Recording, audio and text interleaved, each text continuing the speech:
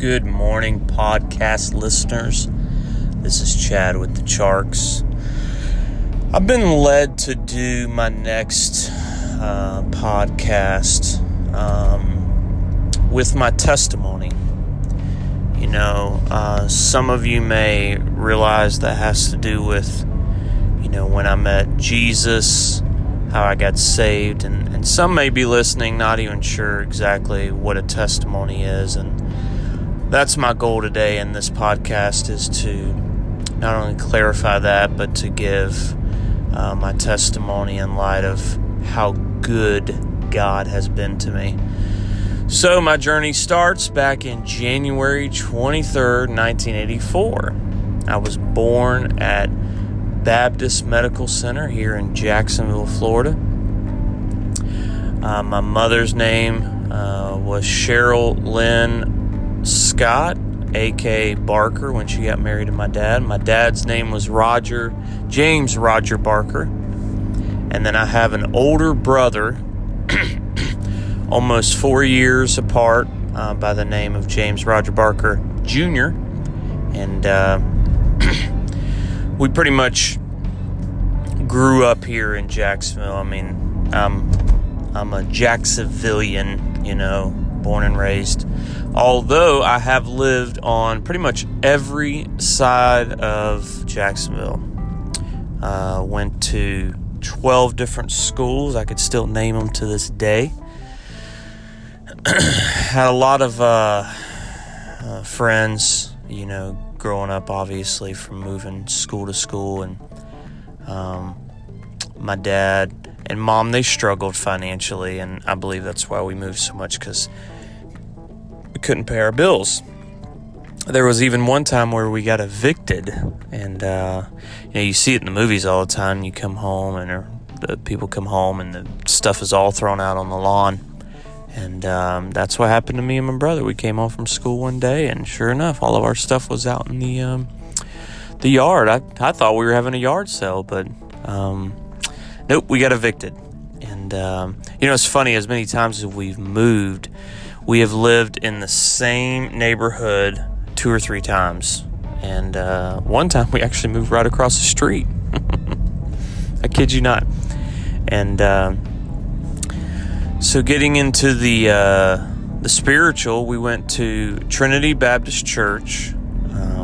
I like to say that I'm a 3rd generation Christian there. My daughter's a 4th generation.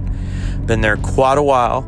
And my parents went there pretty faithfully for at least 5 years after I was born. Until, the waters were muddied and stuff like that, as people would say. My dad, I'm learning more and more about him as I get older. I'll get into this in a little bit, but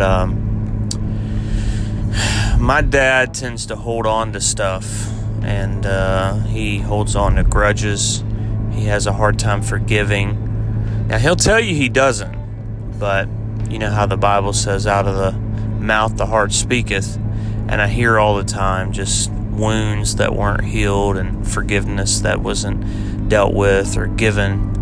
And a lot of that goes back to Trinity. A lot of people hurt him there. A lot of people he hurt, and just, unconfessed sin, I guess. I don't know. But as we got older, I would say... I still remember, this is one part I leave out of my testimony all the time. In fact, I got the privilege of being able to give this again tomorrow night at Celebrate Recovery Group. I'm really excited. I won't be dealing with my addiction side on this podcast, but I will be talking about that tomorrow night in a public setting. If you guys are interested, hit me up. I'll give you all the info with that. But I still remember when I was 2 years old, my mom would wake us up and take my brother to school. And, of course, he was in kindergarten or 1st grade. I can't remember. But I remember walking him to school. I remember my mom picking me up, and I just barely started walking. I don't even think I was walking at the time. But I remember that. I remember walking my brother to his classroom. I remember peeking through the window and looking at him and being sad because we had to leave him. And, you know, such a long time ago, 33 years ago. But, you know, I don't remember much of my parents fighting and arguing, but I do know they did. And, you know, fast forward to when I was 8, they ended up getting a divorce. And, that really was a challenge for me and my brother. We moved back and forth from my dad and my mom for a couple years. And, you know, like any child, you pray that your parents are going to get back together. And we prayed and prayed and prayed. And, you know, my dad obviously had issues, but my mom did too, you know, like me and my buddy Mike was talking yesterday on his podcast, which, by the way, if you have not checked his out, I would highly encourage you to go to his page, Mikey Mike and the Funky Bunch. Not to be confused with Marky Mark and the Funky Bunch. Mikey Mike's a little bit cooler. Sorry, Mark. I just don't know you. But yeah, go check it out and you'll hear what I'm talking about. But we were talking yesterday on his about how marriage is not 50-50, it's 100-100, you know. And my mom had her issues, she had her struggles. She ended up having an affair on my dad at some point, and I believe that's what led to the divorce. And, you know, from like 8 to 10, you know, life was really uncertain. We weren't even sure what we were going to eat the next day. I remember really struggling financially and not having food. One of my favorite meals as a child was eating bread and A1 sauce. I don't know how we could afford A1 sauce, but we did for some reason. And there was even a short period where me and my dad, my brother ended up moving in with my grandparents for a while. Me and my dad slept in a car for a short period.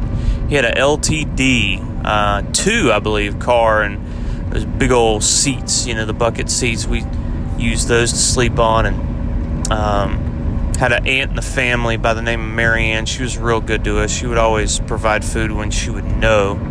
You know, my dad was prideful and didn't want to admit that we were struggling. But, you know, for the sake of time, I got to fast forward to the biggest event of my life.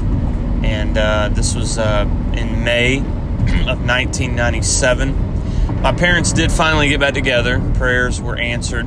But between that time, my mom really got into the world and experienced the party scene. I got into a lot of smoking, a lot of drugs, a lot of alcohol. And that really played a toll on my mom and dad getting back together. And I'll never forget, she moved back in with us, lived on the west side at the time. I was going to Stillwell Middle. I was in 7th grade, 12 years old, and sitting down on the floor watching TV, and my mom wanted to have a conversation with my dad, and it was a very awkward one. I wasn't involved, but I do remember hearing this. Another one of those moments where I can remember like it was yesterday. She had a long conversation with my dad and told him point blank that she didn't want to live anymore, that life was just too hard, that she wanted to take her life, and she was planning on doing it the next day. Well, of course, my dad tried to talk her out of it, saying, you know, Cheryl, you're crazy, don't talk like that, and we can get through this. Well, that was May 11th. May 12th, I woke up. Normal routine, getting ready for school. Typically, I'm the last one to leave. I walked to school at the time because we only lived a couple blocks away. And my mom was still there, which I found a little odd. She always went to work as well before I did. And so, yeah, this is where it never gets easier to tell, but I don't cry as much anymore to tell this part. So my mom ended up saying goodbye to me for the last time. She offered to take me to school that day, and I told her, no, I got it. I can walk. I always walk to school. And remember, she got in her green Geostorm and as she was getting into the car, I went to pull on her purse to give her a hug, and I ended up breaking her purse strap. I felt so bad, and she hugged me and kissed me, and when she said goodbye, I knew there was something not quite right, just a look in her eyes. And that was the last day I saw my mother alive. Went to school, went on the daily routine, and I was in my last class period. I remember it was history, and my name was called over the intercom. And what was really weird about this day is I knew there was something wrong, but I wasn't quite sure, you know. And also, my dad would never pull me out of school, so I knew something was wrong. Gathered my belongings, went to the office, and there stood my dad in utter shock. Blood face, red eyes, and I knew something was wrong with my mom. He didn't say a word from the office to the car, and that walk felt like an eternity. I remember getting in the car, my brother was in the back seat, my aunt was in the front, and my dad sat down in the seat, adjusted the rear view mirror, and pointed back to me and my brother. I guess he had waited to tell both of us at the time. He had already picked up my brother from school, and this is exactly what he said verbatim. "Boys, your mom did something really stupid today. We're going to the hospital right now to see her. I'm not sure if she's going to make it." And at the time, I wasn't quite sure what that meant. Again, I was only 12. My brother was, I believe, 16.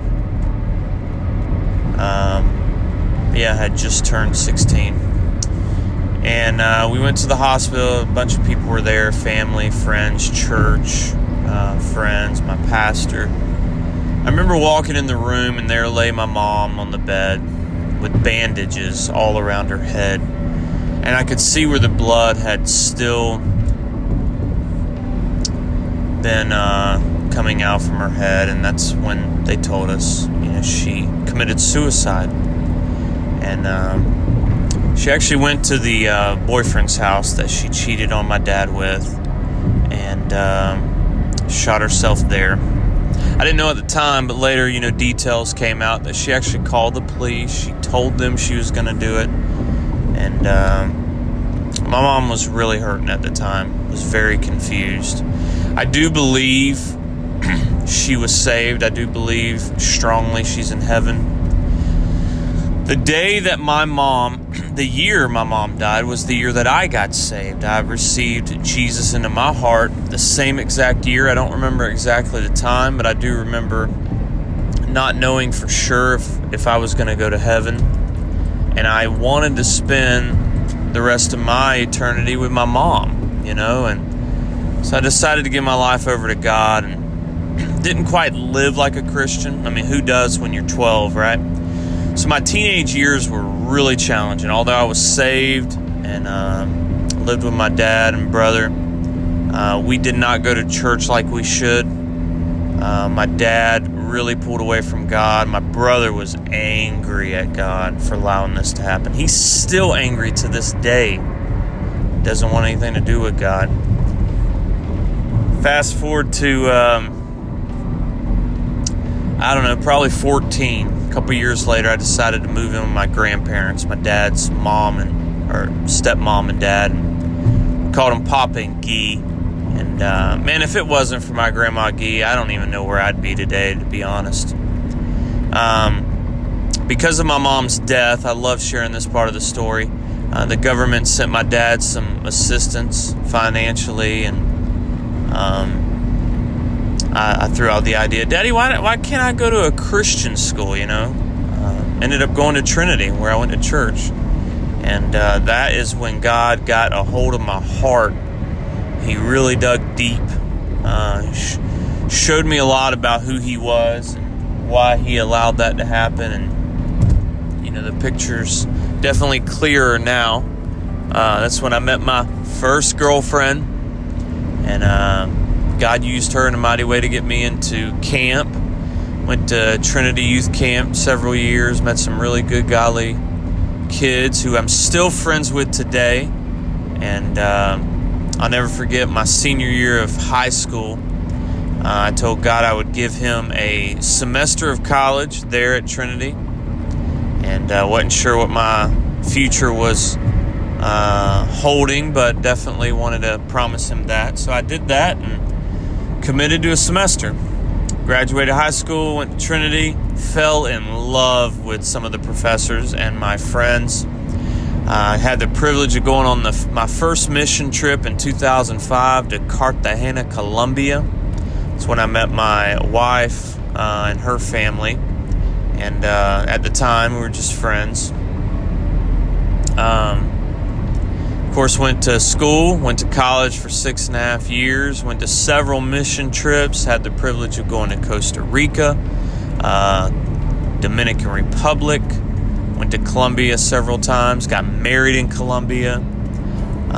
In 2010, I decided to not only make my friendship with Roxy permanent, but we ended up dating, and then a year later we're married. We got married in Cartagena, Colombia, and had a honeymoon baby.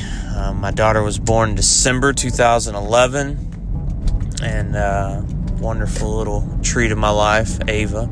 I'll never forget the first time I held her in my hands. Probably one of, if not the best moments of my life. And, growing up without a mom was challenging.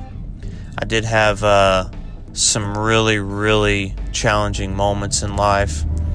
But, as I got older and I realized what God was doing, it became abundantly clear that He wanted the best for me. And He wanted to, as Romans said, He wanted to use me and to make my life a picture of Him, and that He wasn't finished with me. And, we're 22 years in the picture here. 22 years after my mom had decided to take her life. And I love a phrase I heard in a movie one time. I believe it was Courageous. If you haven't seen it, you need to check that one out. He said, losing someone is like a amputation. You're never the same, but you do heal. And I do believe that if you've ever lost someone, you can heal from that. You'll never be the same. As I long to see my mom, I cannot wait for that day. I know my brother and dad can't wait. But I was grateful for the time I did have with her. 11 strong years with her. And my dad got remarried twice, actually. My brother got married a couple times as well. He's up in Georgia with a couple kids. And, life has a way of healing itself, right? I've heard it said, time heals all wounds. I don't necessarily believe that, but I do think I've gotten stronger because of this, and I love sharing the story. If y'all think about it, pray for me tomorrow as I stand before several men and women and give this same story along with my addiction and how I got into pornography. So be praying for that. And again, guys, I'm so grateful that you had the time to take out of your day to listen to this. Really enjoy giving my testimony. And just remember, there's light at the end of the tunnel no matter what it is. What may have seemed dark, and the end was the beginning for me. And I'm really grateful that God decided to do what He did, or allowed what He did. So anyway, love you guys. Take care. I will be doing another podcast here soon, so be looking forward to that. And thank you again for all that you do.